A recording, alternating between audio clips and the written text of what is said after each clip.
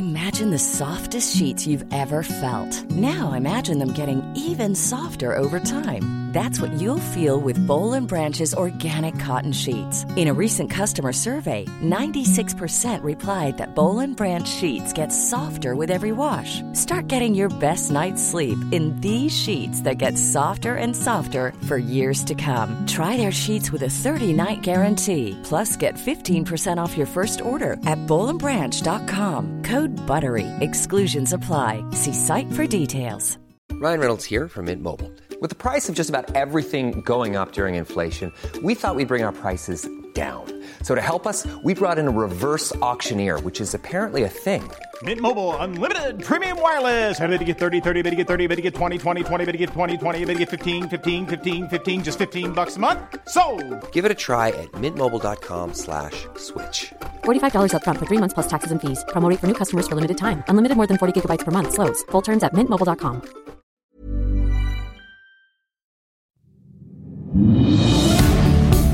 Kvinnoliv. Med Karin Björkegren Jones.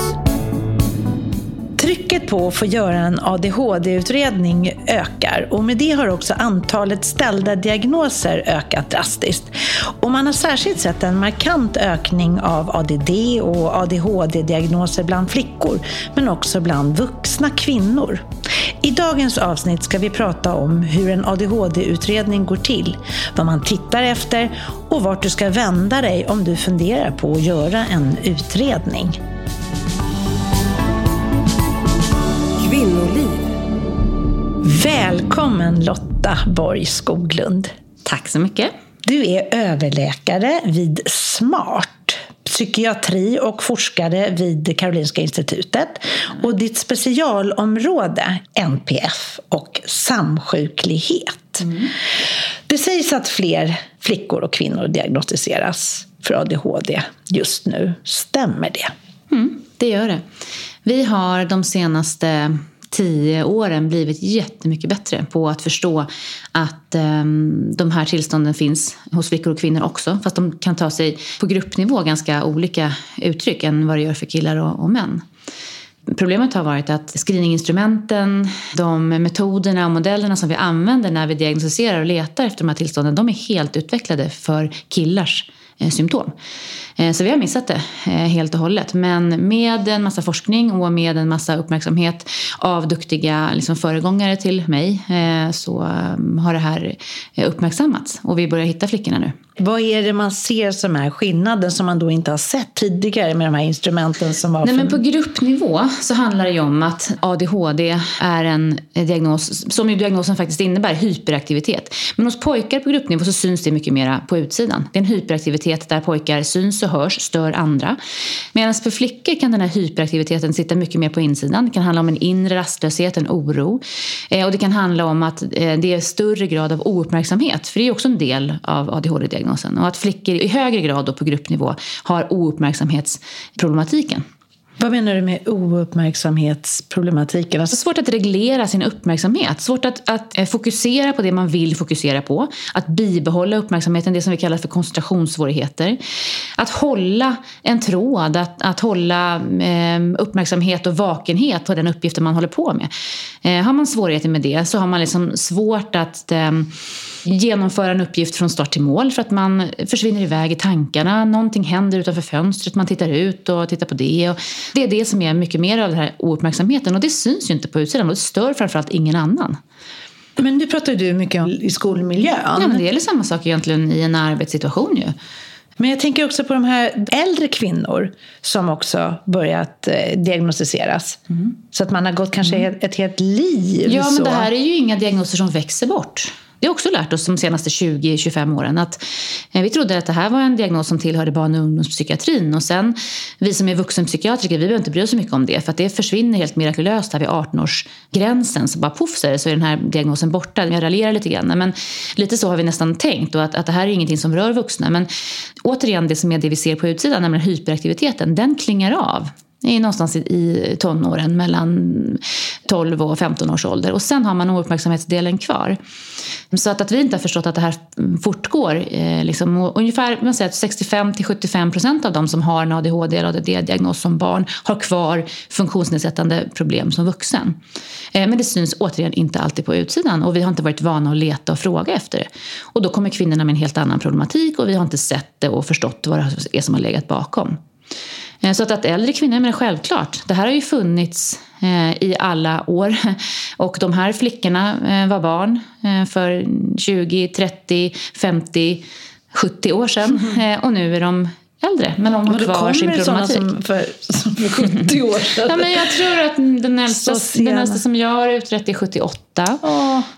Och då kommer man oftast därför att ett barn eller ett barnbarn har fått en diagnos och man känner igen sig jätteväl och man vill ha den här förklaringsmodellen. Och jag tycker det är väldigt fint och jag tycker det är otroligt rimligt och mänskligt att man ska kunna få det. Man har kämpat i motvind i ett helt liv. Självklart ska man liksom få de sista, oavsett om det är 3 år eller 20 år eller 40 år till, så ska de få levas i enlighet med sin fulla potential och med en förklaringsmodell som håller för en själv liksom.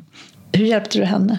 Det handlar om att få en förklaringsmodell, att kunna lägga upp sitt liv. Och det kan ju vara på ett sätt ännu viktigare när man blir äldre. Det försvinner många av de strukturerna som man kanske har haft i med ett jobb. Det kan handla om att man inte längre har samma möjlighet att påverka, samma autonomi. Man kan nästan jämföra med barn som går i skolan. Där är det också en massa regler och ramar som gör att vissa barn med ADHD kan få svårigheter att förhålla sig till dem. Och här kan det handla om att man kanske hamnar igen då i myndigheter eller samhällets liksom, struktur som man inte själv får välja. Att man behöver liksom vara ganska mycket i sjukvården. Det kan handla om att man kan behöva flytta in på ett äldreboende. Och så kan man inte styra och liksom lägga sitt liv till rätta. Och då är det jätteviktigt att ha den förklaringsmodellen så att ens omgivning kan hjälpa en och må så bra som möjligt. Och att man kan sköta om sina andra kroppsliga sjukdomar. För det vet vi också att personer med ADHD har svårare att ta sina mediciner som vi tycker att de ska ta dem och komma på besök och så. Och det gäller äldre också. Men om vi börjar från början. Om man som vuxen kvinna misstänker att man har någon form av diagnos, hur ska man gå tillväga? Först ska man ju tänka vad en sån här eventuell diagnos skulle kunna hjälpa en med. För det handlar ju om att en sån här diagnos ska bidra med någon form av funktionsnedsättning i ens liv och ens vardag. Om man ska göra en utredning, om man ska gå vidare med att hitta den här förklaringsmodellen, så tycker jag att man också ska tänka vad man hoppas på ska kunna ändras och bli bättre. Hos de som jag träffar så handlar det ju om att när man kommer upp i vuxen ålder har annan typ av så här påbyggnadsproblem kring sin ADHD-diagnos. Det är ganska ovanligt att man idag som vuxen söker psykiatri eller psykiatrisk vård för att bara förfråga om man har ADHD eller inte. Utan men vad menar du med på? Nej, men det handlar om att liksom, ju äldre vi blir och ju längre vi lever med den här problematiken utan att den får rätt förklaring, desto vanligare är att man också bygger på andra typer av problem kring det. Som kan vara men som kan vara till exempel ångest, sömnsvårigheter, ätstörningar, återkommande depressioner, återkommande utmattningstillstånd. Och det är inte bara det att det byggs på grund av att man har svårigheterna, utan vi vet också att det rent liksom genetiskt är så att man har ökad risk, man har en sårbarhet för andra typer av psykiatriska problem också. Så naturen är liksom inte alls rättvis. Det räcker inte med att man har en diagnos och så är det bra med det som man fått sin diagnos. Liksom. Utan att tvärtom så är det så att då ökar risken ganska markant för att man också har andra typer av problem. Så det är ju en viktig del när vi utreder, och också en stor anledning till att man kommer för att göra en utredning, att man har haft återkommande problem och behandlingen för de problemen har inte hjälpt. Den här behandlingen som vi vet är evidensbaserad och effektiv för de här tillstånden, de andra tillstånden då, inte hjälper på de här personerna. Och då behöver man leta bakom och titta, finns det någon annan förklaringsmodell som bidrar till att de här problemen hela tiden återkommer?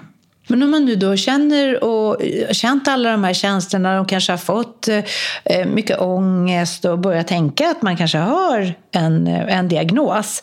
Vem ska man gå till? Ja, det beror faktiskt ganska mycket på var i Sverige man bor. Man ska vara frisk för att vara sjuk, som vi brukar säga. Och nu är inte det här några sjukdomar, men man ska vara ganska stark för att hitta rätt i det här vårdutbudet. Det är inte särskilt lätt.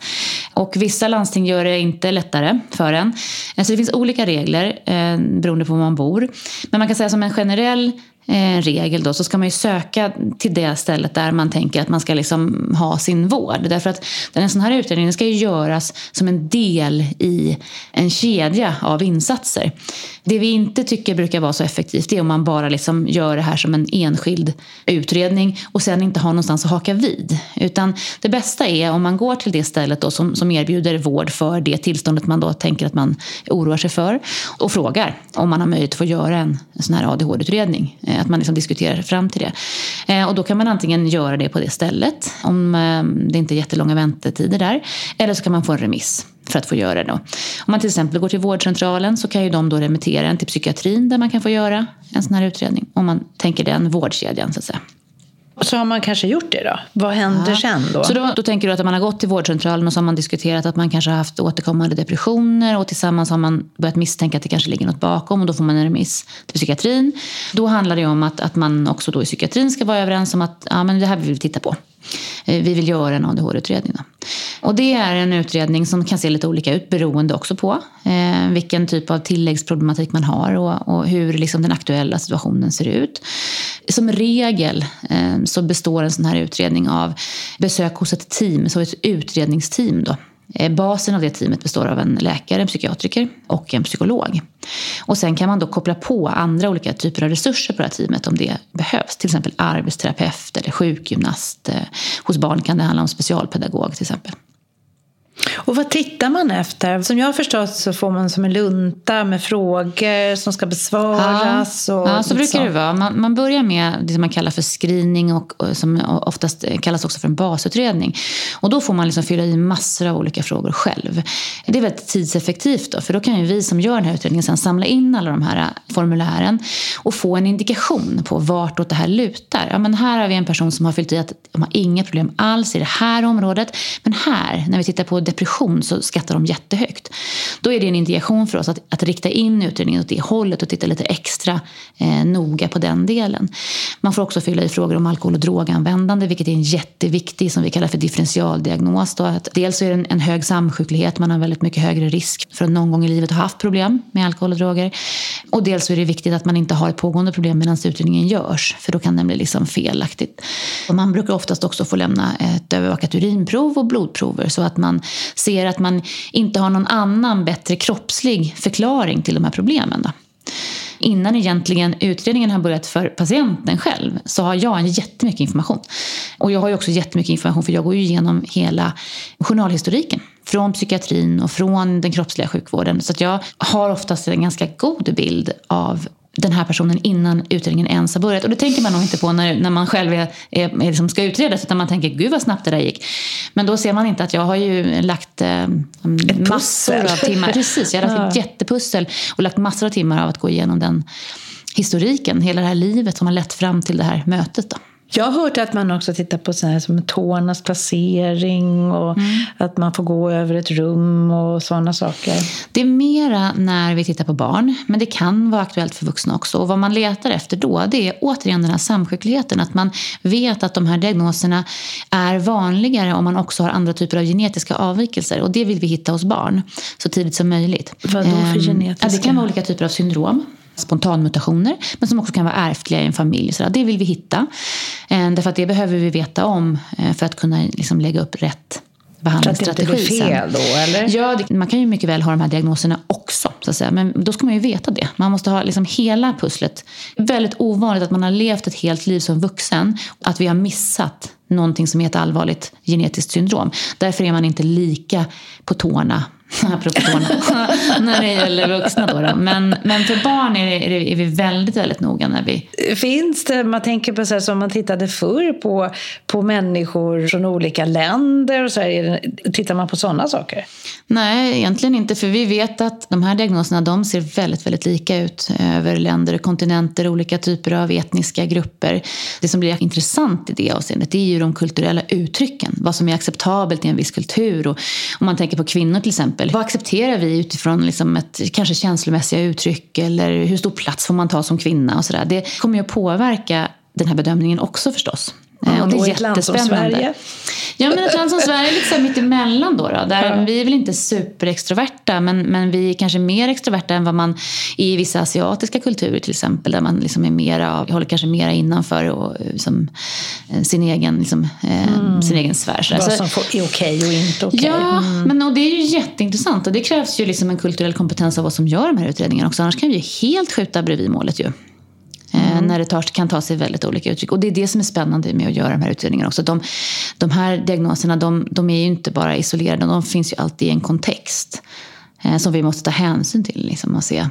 Och det kan ju vara väldigt olika att vara en 23-årig kvinna i Borås eller i Bangladesh eller i Bangkok. Eller hur? Vi kommer som samhälle liksom ha olika förväntningar på de här 3 olika 23-åriga tjejerna.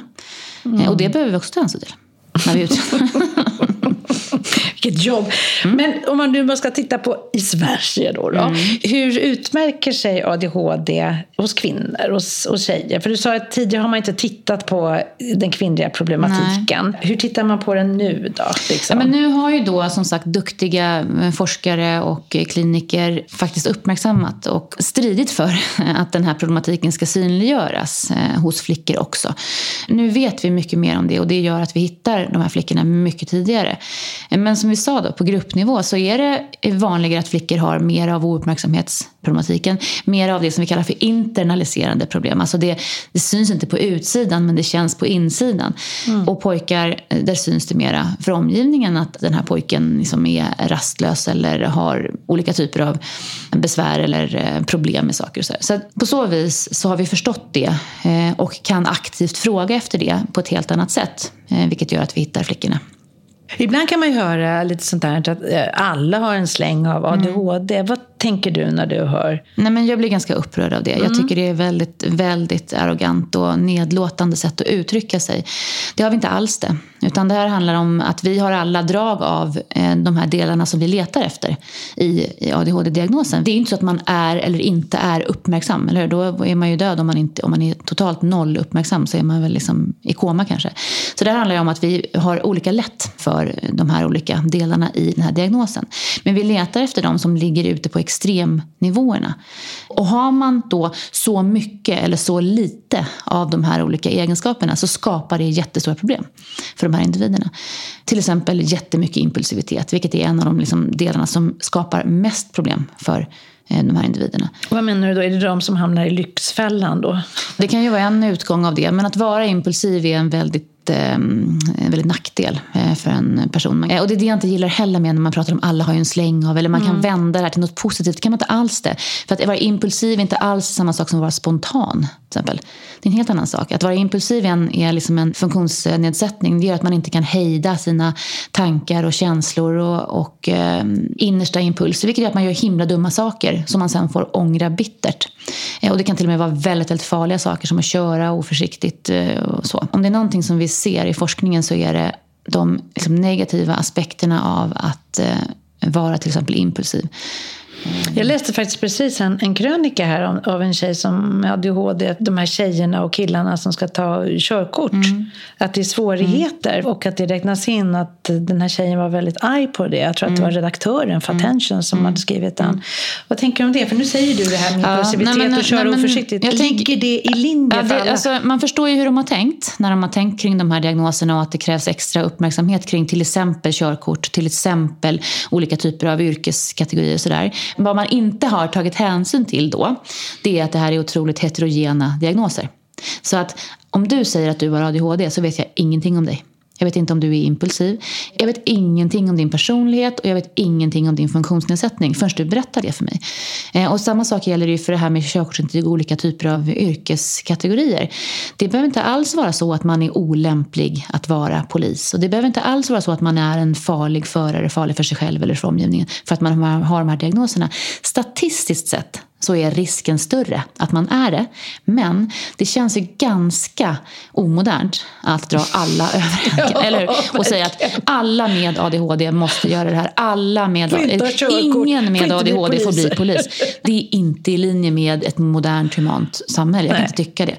Vi måste bredda vår syn på ADHD. Ja, vi måste individualisera, herregud. Jag har läst att för kvinnor så kommer problemen ofta när de kommer in i klimakteriet, när östrogennivåerna går ner, och att också många upptäcker då och vill göra en utredning. Vad tänker du om det? Kan det hänga ihop med så här östrogennivåerna? Ja, men det tänker man nog att det gör. Och det kommer en hel del forskning kring det här nu. Men det har varit ett väldigt undanskuffat forskningsområde. Är det för att det är kvinnor? Ja, absolut. Faktiskt så måste man nog säga det. Att vi inte har hittat flickorna, det beror också på det. Det är män och pojkar som är med i alla studier. Det är män och pojkar som läkemedlen är utprovade på. Och det är män och pojkar som står som mall för alla typer av screening och skattningsinstrument, utvärderingar och behandlingsmallar. Så är det. Och det får vi kvinnliga läkare och forskare liksom ändra på. Ja, den här podden är jättebra. Och varför jag också gärna vill vara med i det här. Ja, därför att det här behöver lyftas.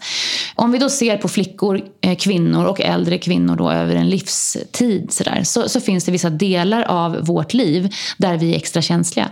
Och där vi ser att de här problemen, där vi har möjlighet att fånga dem. Och faktum är att klimakteriet och hormonförändringarna i det är ett sånt fönster. Menarke, eller när vi liksom får vår mens, är också ett sånt tillfälle där många kommer till oss inom psykiatrin på grund av ökat psykiskt illabefinnande, dåligt mående, tillkomst av annan typ av problematik, ångest, depressioner. Vi vet och graviditet borde ju vara så. Det lustiga med det här är att återigen så måste vi tänka individuellt. Det kan gå åt båda hållen. Man kan bli bättre i sin ADHD under de här hormonella fönstren också. Och det kan bli sämre. Och är vi tillbaka på det här att de här behandlingsrekommendationerna är utformade för killar som har liksom en ganska jämn nivå genom livet. Ska vi ha samma dosering när vi är i olika faser av vår menscykel? Ingen vet det. Vi har inte kollat på det. Det finns liksom inga sådana rekommendationer, vilket ju är helt vansinnigt egentligen om man ska tänka på det. Så det finns massor att göra på den här fronten för att liksom öka livskvaliteten för kvinnor med ADHD. Kvinnoliv. Med Karin Björkegren Jones.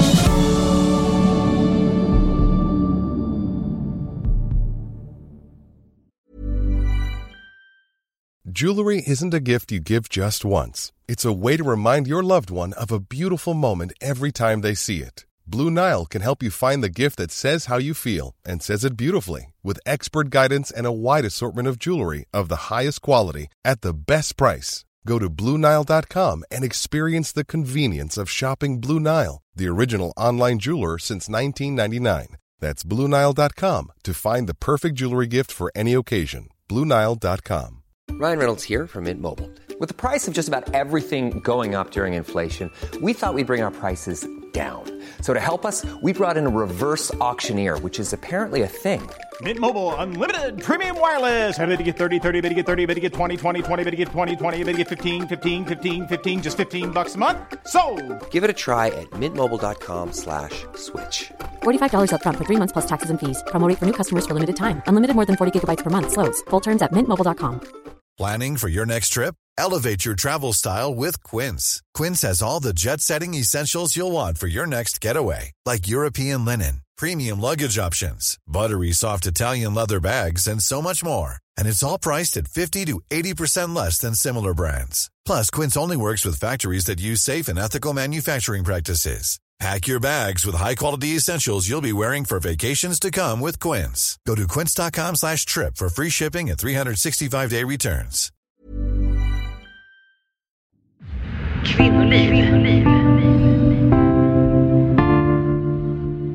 Nackdelar har vi ju hört. Men fördelar då med den här diagnosen och vara kvinna och så? Ja, jag rör mig väldigt, väldigt försiktigt i den terrängen. Jag är otroligt skeptisk till det här med att tala om de här diagnoserna som superkrafter eller som välsignelser eller tillgångar. Så där. Det finns oerhört många framgångsrika personer med ADHD. Men jag tycker att de är framgångsrika trots sin ADHD. Att de ska ha en extra eloge att de har tagit sig dit de har tagit sig trots sin funktionsnedsättning. Per definition så är det här någonting som ligger i vägen för att man ska kunna utvecklas i enlighet med sin fulla potential. Sen finns det starka drivkrafter som kan utvecklas av att man alltid har fått kämpa i motvind. Att man inte fungerar som alla andra. Men det är knappast en välsignelse. Och framförallt så ska de människorna runt omkring den här personen ha en stor klapp på axeln. För det är inte lätt att hjälpa och stötta en person till att bli framgångsrik när man har som de här svårigheterna med sig från ofta födseln. Men du pratar om det här med de här superkrafterna, för det finns ju ändå väldigt många som går ut med det här är min superkraft, det här är så och så, å ena sidan. Och sen inför den här, vi har ju intervjuat nu några stycken och jag sökte med ljus och lykta efter framgångsrika kvinnor som sa nej, jag vill inte. Och att det är så stigmatiserat. Jag har väldigt stor respekt för de personerna som går ut och berättar om sin personliga historia och också förståelse för att man vill beskriva det som sin superkraft. Jag lägger ingen värdering i den individen som gör det, utan jag talar på gruppnivå. Det här är inte superkrafter.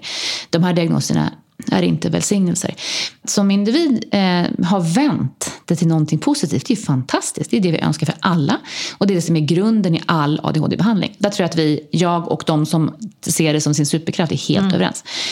Att det är mer stigmatiserat som kvinna att gå ut med en ADHD-diagnos. Där har du nog hittat rätt. Så att säga. Du har nog liksom upplevt det som det är. Därför att man har inte lika mycket att tjäna på att vara öppen med dem som kvinna. Det är bara att titta tillbaka i liksom historien och titta på alla de här framgångsrika. Vi pratade om överläkare förut. Bilden av en överläkare, vem är det? Så, men alla de här framgångsrika överläkare. Och du motsvarar inte riktigt. Jag gjorde det besviken här i dörren när jag kom. Nej, det gjorde du inte. Nej, men vi ser de här Nobelpristagarna, de här professorerna, de här fantastiska framgångsrika företagsledarna och uppfinnarna, de här männen som vi har sett i historien.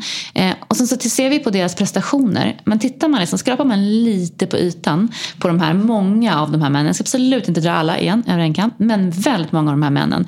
Där finns det vittnesmål om liksom, fruar och barn och assistenter och du vet, som bara ligger i drivor liksom, ut med de här vägen som de här framgångsrika männen har forsat fram, därför att de själva inte har de exekutiva förmågorna för andra saker, men de har fått briljera och de har fått liksom, apropå superkraft, faktiskt då använda sig av en superkraft, men inte kanske behöva ta hand om sitt kontor, sitt hem, sina barn, alltså sådär. Det håller ju på att förändras förstås. Det arvet lever vi kvar med. Så att det inte är lika lätt som kvinna att få den markservicen som krävs för att bli framgångsrik om man har ADHD.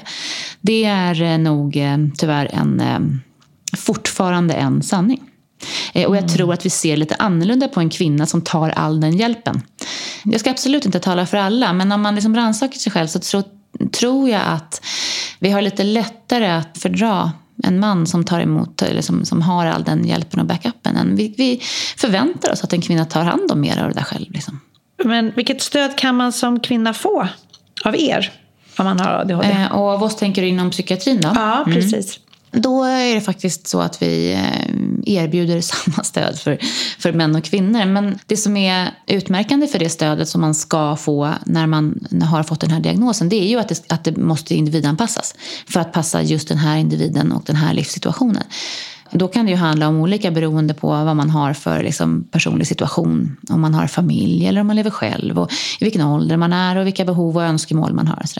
Så det finns mycket olika typer av stöd. Och om man tänker sig liksom, vad en behandlingsinsats ska innebära när man har fått en ADHD-diagnos. Så säger man att det ska stå på 3 ben egentligen. Det ska vara multimodal kallas det för då. Att det ska vara flera olika modaliteter. Och det som är lite roligt att jobba med de här diagnoserna också, det är ju att ett av de benen handlar väldigt mycket om liksom att hitta smarta sätt att snitsa sig fram i den världen man blev född i. Och det kallar vi för psykoedukation, att lära sig om sitt tillstånd, att lära sig om hur man själv fungerar utifrån ett ADHD-perspektiv. Och sen dra så smarta slutsatser av det som möjligt och sen ta hjälp på olika sätt.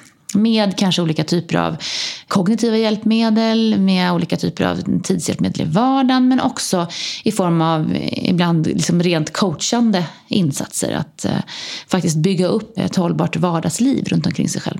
Med strukturer och liksom rutiner och sånt som behövs för att man ska må bra. Och hur menar du då? Är det så kurser? Ja, oftast erbjuds man en kurs som man kan gå om man är vuxen då, oftast tillsammans med en anhörig. Och det är himla bra, för då blir den som man står närmast också liksom involverad i det här. För att leva med och älska någon som har ADHD, det kan vara ganska slitigt det med.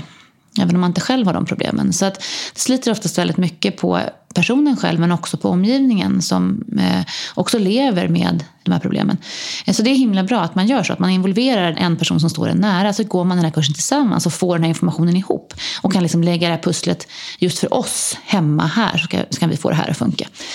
Och medicinering? Också ett av benen som det här kan stå på. Och någonting som kan vara oerhört värdefullt för många, men inte för alla. Behäftat med en hel del biverkningar som gör att inte alla klarar av eller vill använda det.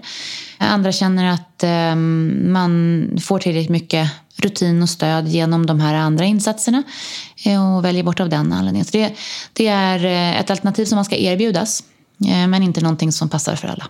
Och jag tänker ju på det direkt nu när du säger så här att det har forskats på män och allting och att det gäller då med medicineringen.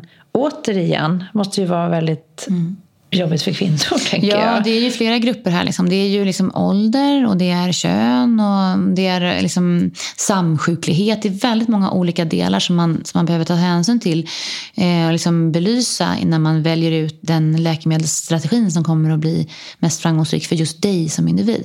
Så det är oftast väldigt pysslande i början. Det är sällan så att det är liksom en himlen öppnar sig och som man ibland liksom kan läsa så där om att vissa som får sin diagnos och så fick de sitt läkemedel och sen bara puff så var allting liksom i ett trollslag löst. Jag har nästan aldrig varit med om att det är det som är fallet, utan snarare ett ganska hårt jobb där jag som läkare tillsammans med patienten får jobba oss fram till en lösning som funkar. Men har man då kunnat titta på biverkningar om man nu då inte har forskat på kvinnor och medicineringen? Jo, men lite forskning finns det ju och ändå på gruppnivå så vet vi att det här funkar ju också jättebra för kvinnor. Det är absolut inte så att det är svårare att få det här att funka för kvinnor. Jag tänker också mer på det cykliska i att vi har liksom menstruationscykler och hormonella svängningar som komplicerar det, som jag tror att vi måste kunna mycket mer om för att kunna optimera medicineringen för kvinnor.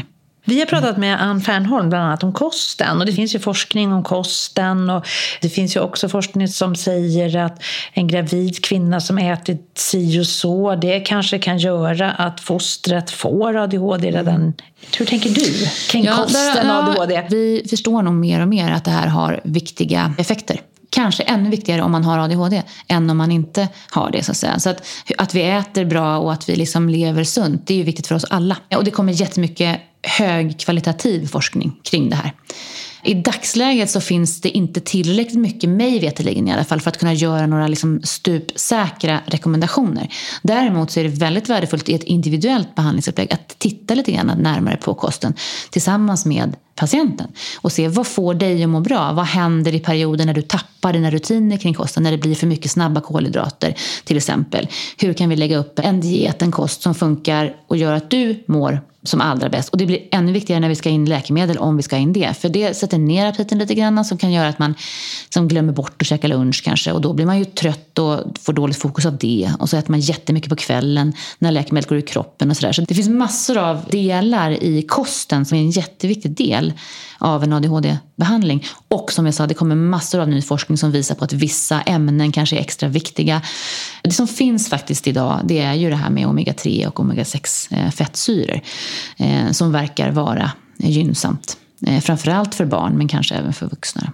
Meditation och yoga, finns det sådana tekniker som man kan använda? Ja, det finns det. Där ska man också, tycker jag, måste liksom ha ett ADHD-fokus på det där. Därför att yoga och meditation är jättebra och det är extra bra om du har ADHD, men det är extra svårt. Och personer med ADHD, de har ett mönster av att misslyckas med massor av behandlingsinsatser genom sitt liv. Så risken är att den här mindfulness-kursen eller den här yoga-retriten också blir ett misslyckande. Om man tror att man ska in och göra yoga som alla de andra 95% som inte har den här diagnosen.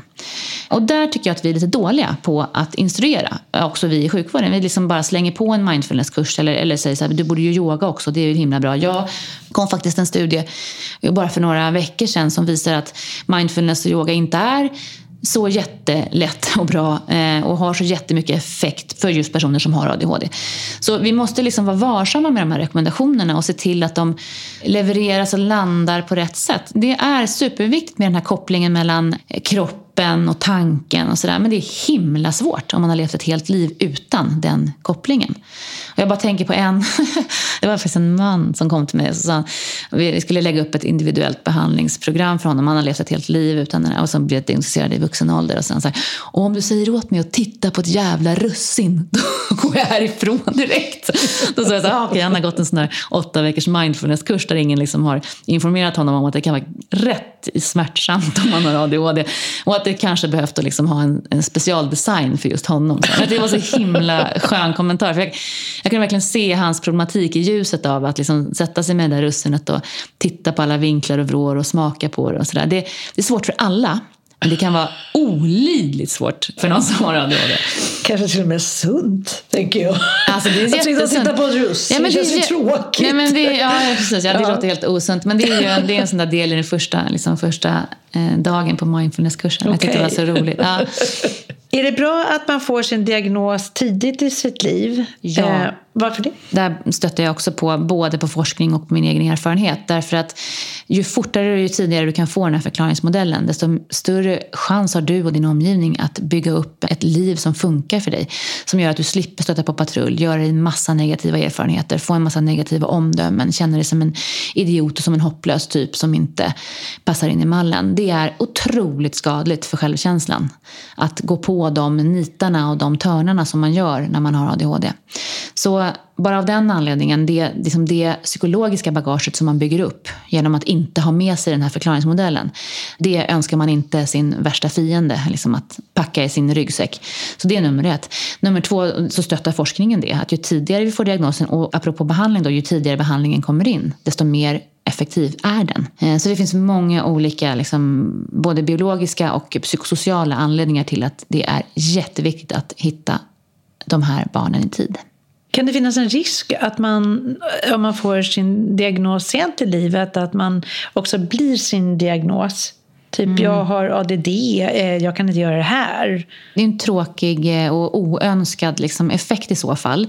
Det skulle jag hoppas att alla som gör utredningar och jobbar med den här typen av diagnoser liksom är förberedda för. För det är ju inte alls det som tanken är. Utan precis som man får en dyslexidiagnos ska man inte sluta läsa. Då ska man ju träna sig extra mycket på att läsa. Så är det ju med de här tillstånden också. Att nu har vi en förståelse för att du inte har lika lätt för vissa av de här delarna i livet. Men det betyder inte att du ska lägga ner och sluta.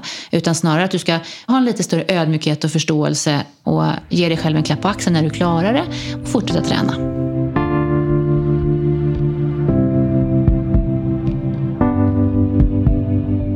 Jag har läst att 2006 så gavs ADHD-medel ut till 1,41 patienter per 1000 invånare. 2016, alltså 10 år senare, så låg samma siffra på 7,91. Det är en ökning på över 460% på 10 år. Och Socialstyrelsen tror att förskrivningen av ADHD-läkemedel kommer att fortsätta att öka ännu en tid. Hur tänker du om den här ökningen? Jag skulle vilja sätta det inte i relation till den procentuella ökningen från 2006 till 2016, utan säga så här, hur många procent av Sveriges befolkning får det här läkemedlet förskrivet, givet att vi tänker att det finns en prevalens då, en förekomst av de här diagnoserna på mellan 2-5% i befolkningen. Högre hos barn och mindre hos vuxna. Och då är vi inte ens i närheten av att de som har de här diagnoserna får rätt medicin. Sen ska vi titta på de här siffrorna med väldigt noggranna ögon. Vi ska också titta på hur många är det som faktiskt fortsätter att använda dem och hur många är det som bara tar ut ett recept. Och den forskning som jag har gjort, så var det ju övervägande då mängd som faktiskt testade en gång och sen inte hämtade ut ett recept igen. Och det är i linje med när man får den här diagnosen, så ska man erbjuda sig testa, men det funkar inte för alla och alla väljer inte. Men jag tycker att det ändå är klokt och sunt att man ger ett försök. Jag tycker att man måste ha en sund och balanserad inställning när man diskuterar de här frågorna och inte kasta sig över siffror utan att se vad finns bakom siffrorna.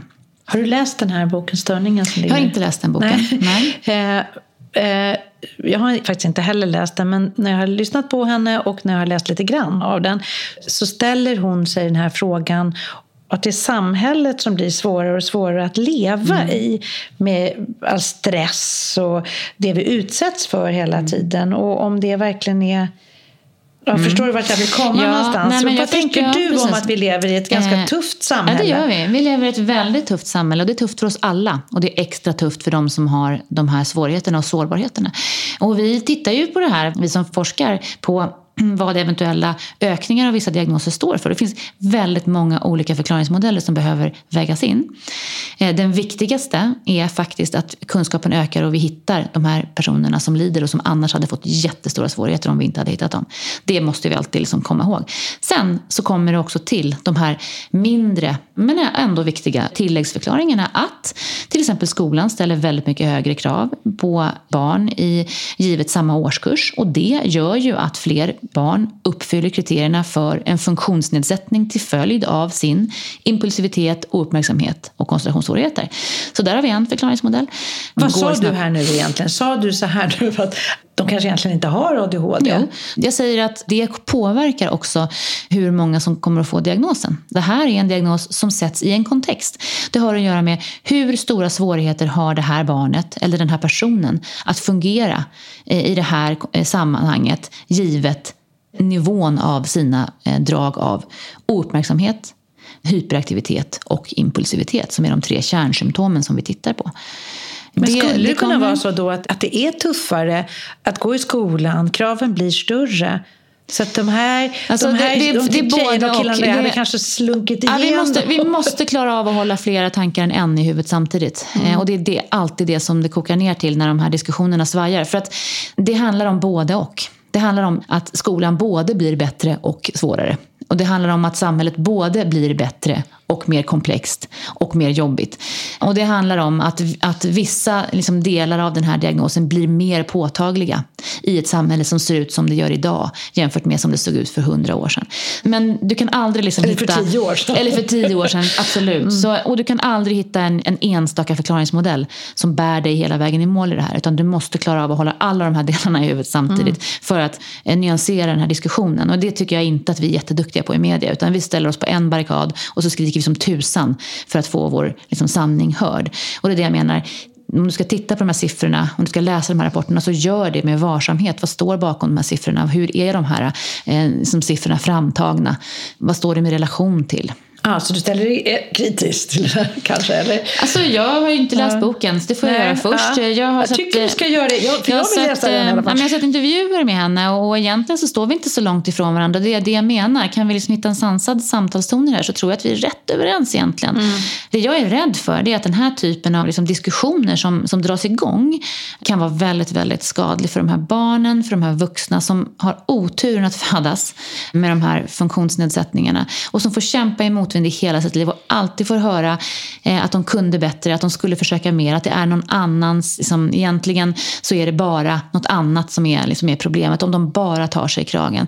Och det är egentligen det vi säger om vi säger att det är bara omgivningen som det är fel på, egentligen så sjukliggör vi de här barnen, men det är inte så, utan de får kämpa som tusan och att äntligen få en förklaringsmodell där man faktiskt förstår att det har gått ganska bra för mig trots det här är oerhört läkande. Och det är först när vi kan få vår unika funktionskarta som vi kan börja liksom bygga en liksom stark identitet och ett framgångsrikt liv. Så jag vill inte att vi slutar utreda. Jag tycker kanske inte nödvändigtvis att vi måste ställa diagnoser på det här sättet. Och jag tror om 15 år inte att vi kommer att använda de här diagnoserna på samma sätt. Då? Egentligen så är det helt ointressant. Alltså, om jag ska svara på frågan om du har ADHD eller inte, ja eller nej. Som jag sa tidigare, det säger mig ju ingenting. Det säger mig ingenting om dig. Hur du fungerar, hur du mår, hur du lever, vem du är. Ingenting säger det mig. Så att vi låser in oss i de här diagnoserna på ett sätt som är rätt osunt. Men det är det enda sättet vi har just nu. För det är det enda sättet att prata med varandra om vad de här svårigheterna faktiskt innebär. Men jag tror med forskningen, framförallt faktiskt forskningsgruppen runt Kristoffer Gillberg i Göteborg. Professor Gillberg har ju myntat begreppet essens som står just för att det här är inte enstaka diagnoser där man har en diagnos och sen så kan man liksom lämna de andra, utan vi måste titta på bredden av den här symptomprofilen och man har oftast symptom lite grann från olika, det är som ett smörgåsbord där vi som utredare faktiskt måste orka titta på alltihopa. Vad kan det vara då? Det kan vara så att du uppfyller kriterierna för en ADHD-diagnos, men du har också ganska mycket autistiska symptom. Inte tillräckligt för att ställa en diagnos, men det är ju jätteviktigt att du vet om det, för det kommer påverka hur vi ska lägga upp din behandling. Du kanske har en del tvångsmässiga problem, du kanske har tics, du kanske har, alltså det finns ju otroligt mycket som vi vet rör sig i de här diagnoserna och som överlappar med varandra. Och sanningen är inte alls så att vi kan hitta och liksom boxa in en person i en diagnos. Det är aldrig så. Hjärnan är fantastisk. Ja, men den är fantastisk och skitjobbig att jobba med, därför att man aldrig kan liksom säga några slutgiltiga svar. Men det är också lite trösterikt så här, att vi måste liksom bygga vår egen funktionskarta. Vi kan inte luta oss mot de här boxarna, för vi passar inte i dem. Ingen av oss. Men framförallt måste det bli lite mer kvinnoanpassat. Ja, det är ytterligare en sån liksom aspekt som vi måste lyfta in i det här. Tack snälla Lotta för att du kom hit, men stanna gärna kvar. För nu är det dags att landa. Att tillåta sig själv en välförtjänt paus. En återhämtning. Att tillåta dig själv att vila mellan aktiviteter. Så slut dina ögon och rikta uppmärksamheten till dina andetag. Och känn hur dina andetag förlängs och fördjupas för varje andetag som du tar. Känn hur du hittar en jämn rytm på dina andetag. Och börja uppmärksamma mellanrummet mellan in- och utandning och mellan utandning och inandning. Och låt det vara en halv sekund av vila mellan in- och utandning. En halv sekund när allt är alldeles stilla. När ingenting händer. Tillåt dig själv att vila i den där skarven, i det där mellanrummet mellan aktiviteter. Kvinnoliv. Produceras av Mrs Jones AB och Stray Dog Studios.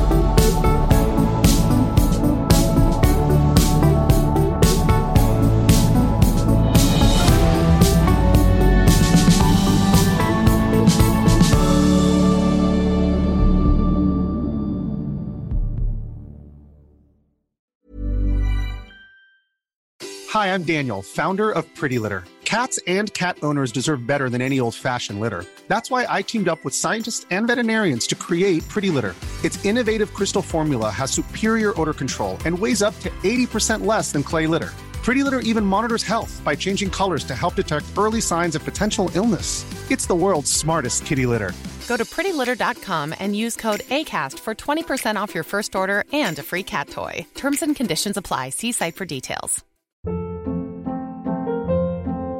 Hold up. What was that? Boring. No flavor. That was as bad as those leftovers you ate all week. Keke Palmer here, and it's time to say hello to something fresh and guilt-free. Hello Fresh. Jazz up dinner with pecan-crusted chicken or garlic butter shrimp scampi. Now that's music to my mouth. Hello Fresh. Let's get this dinner party started. Discover all the delicious possibilities at hellofresh.com.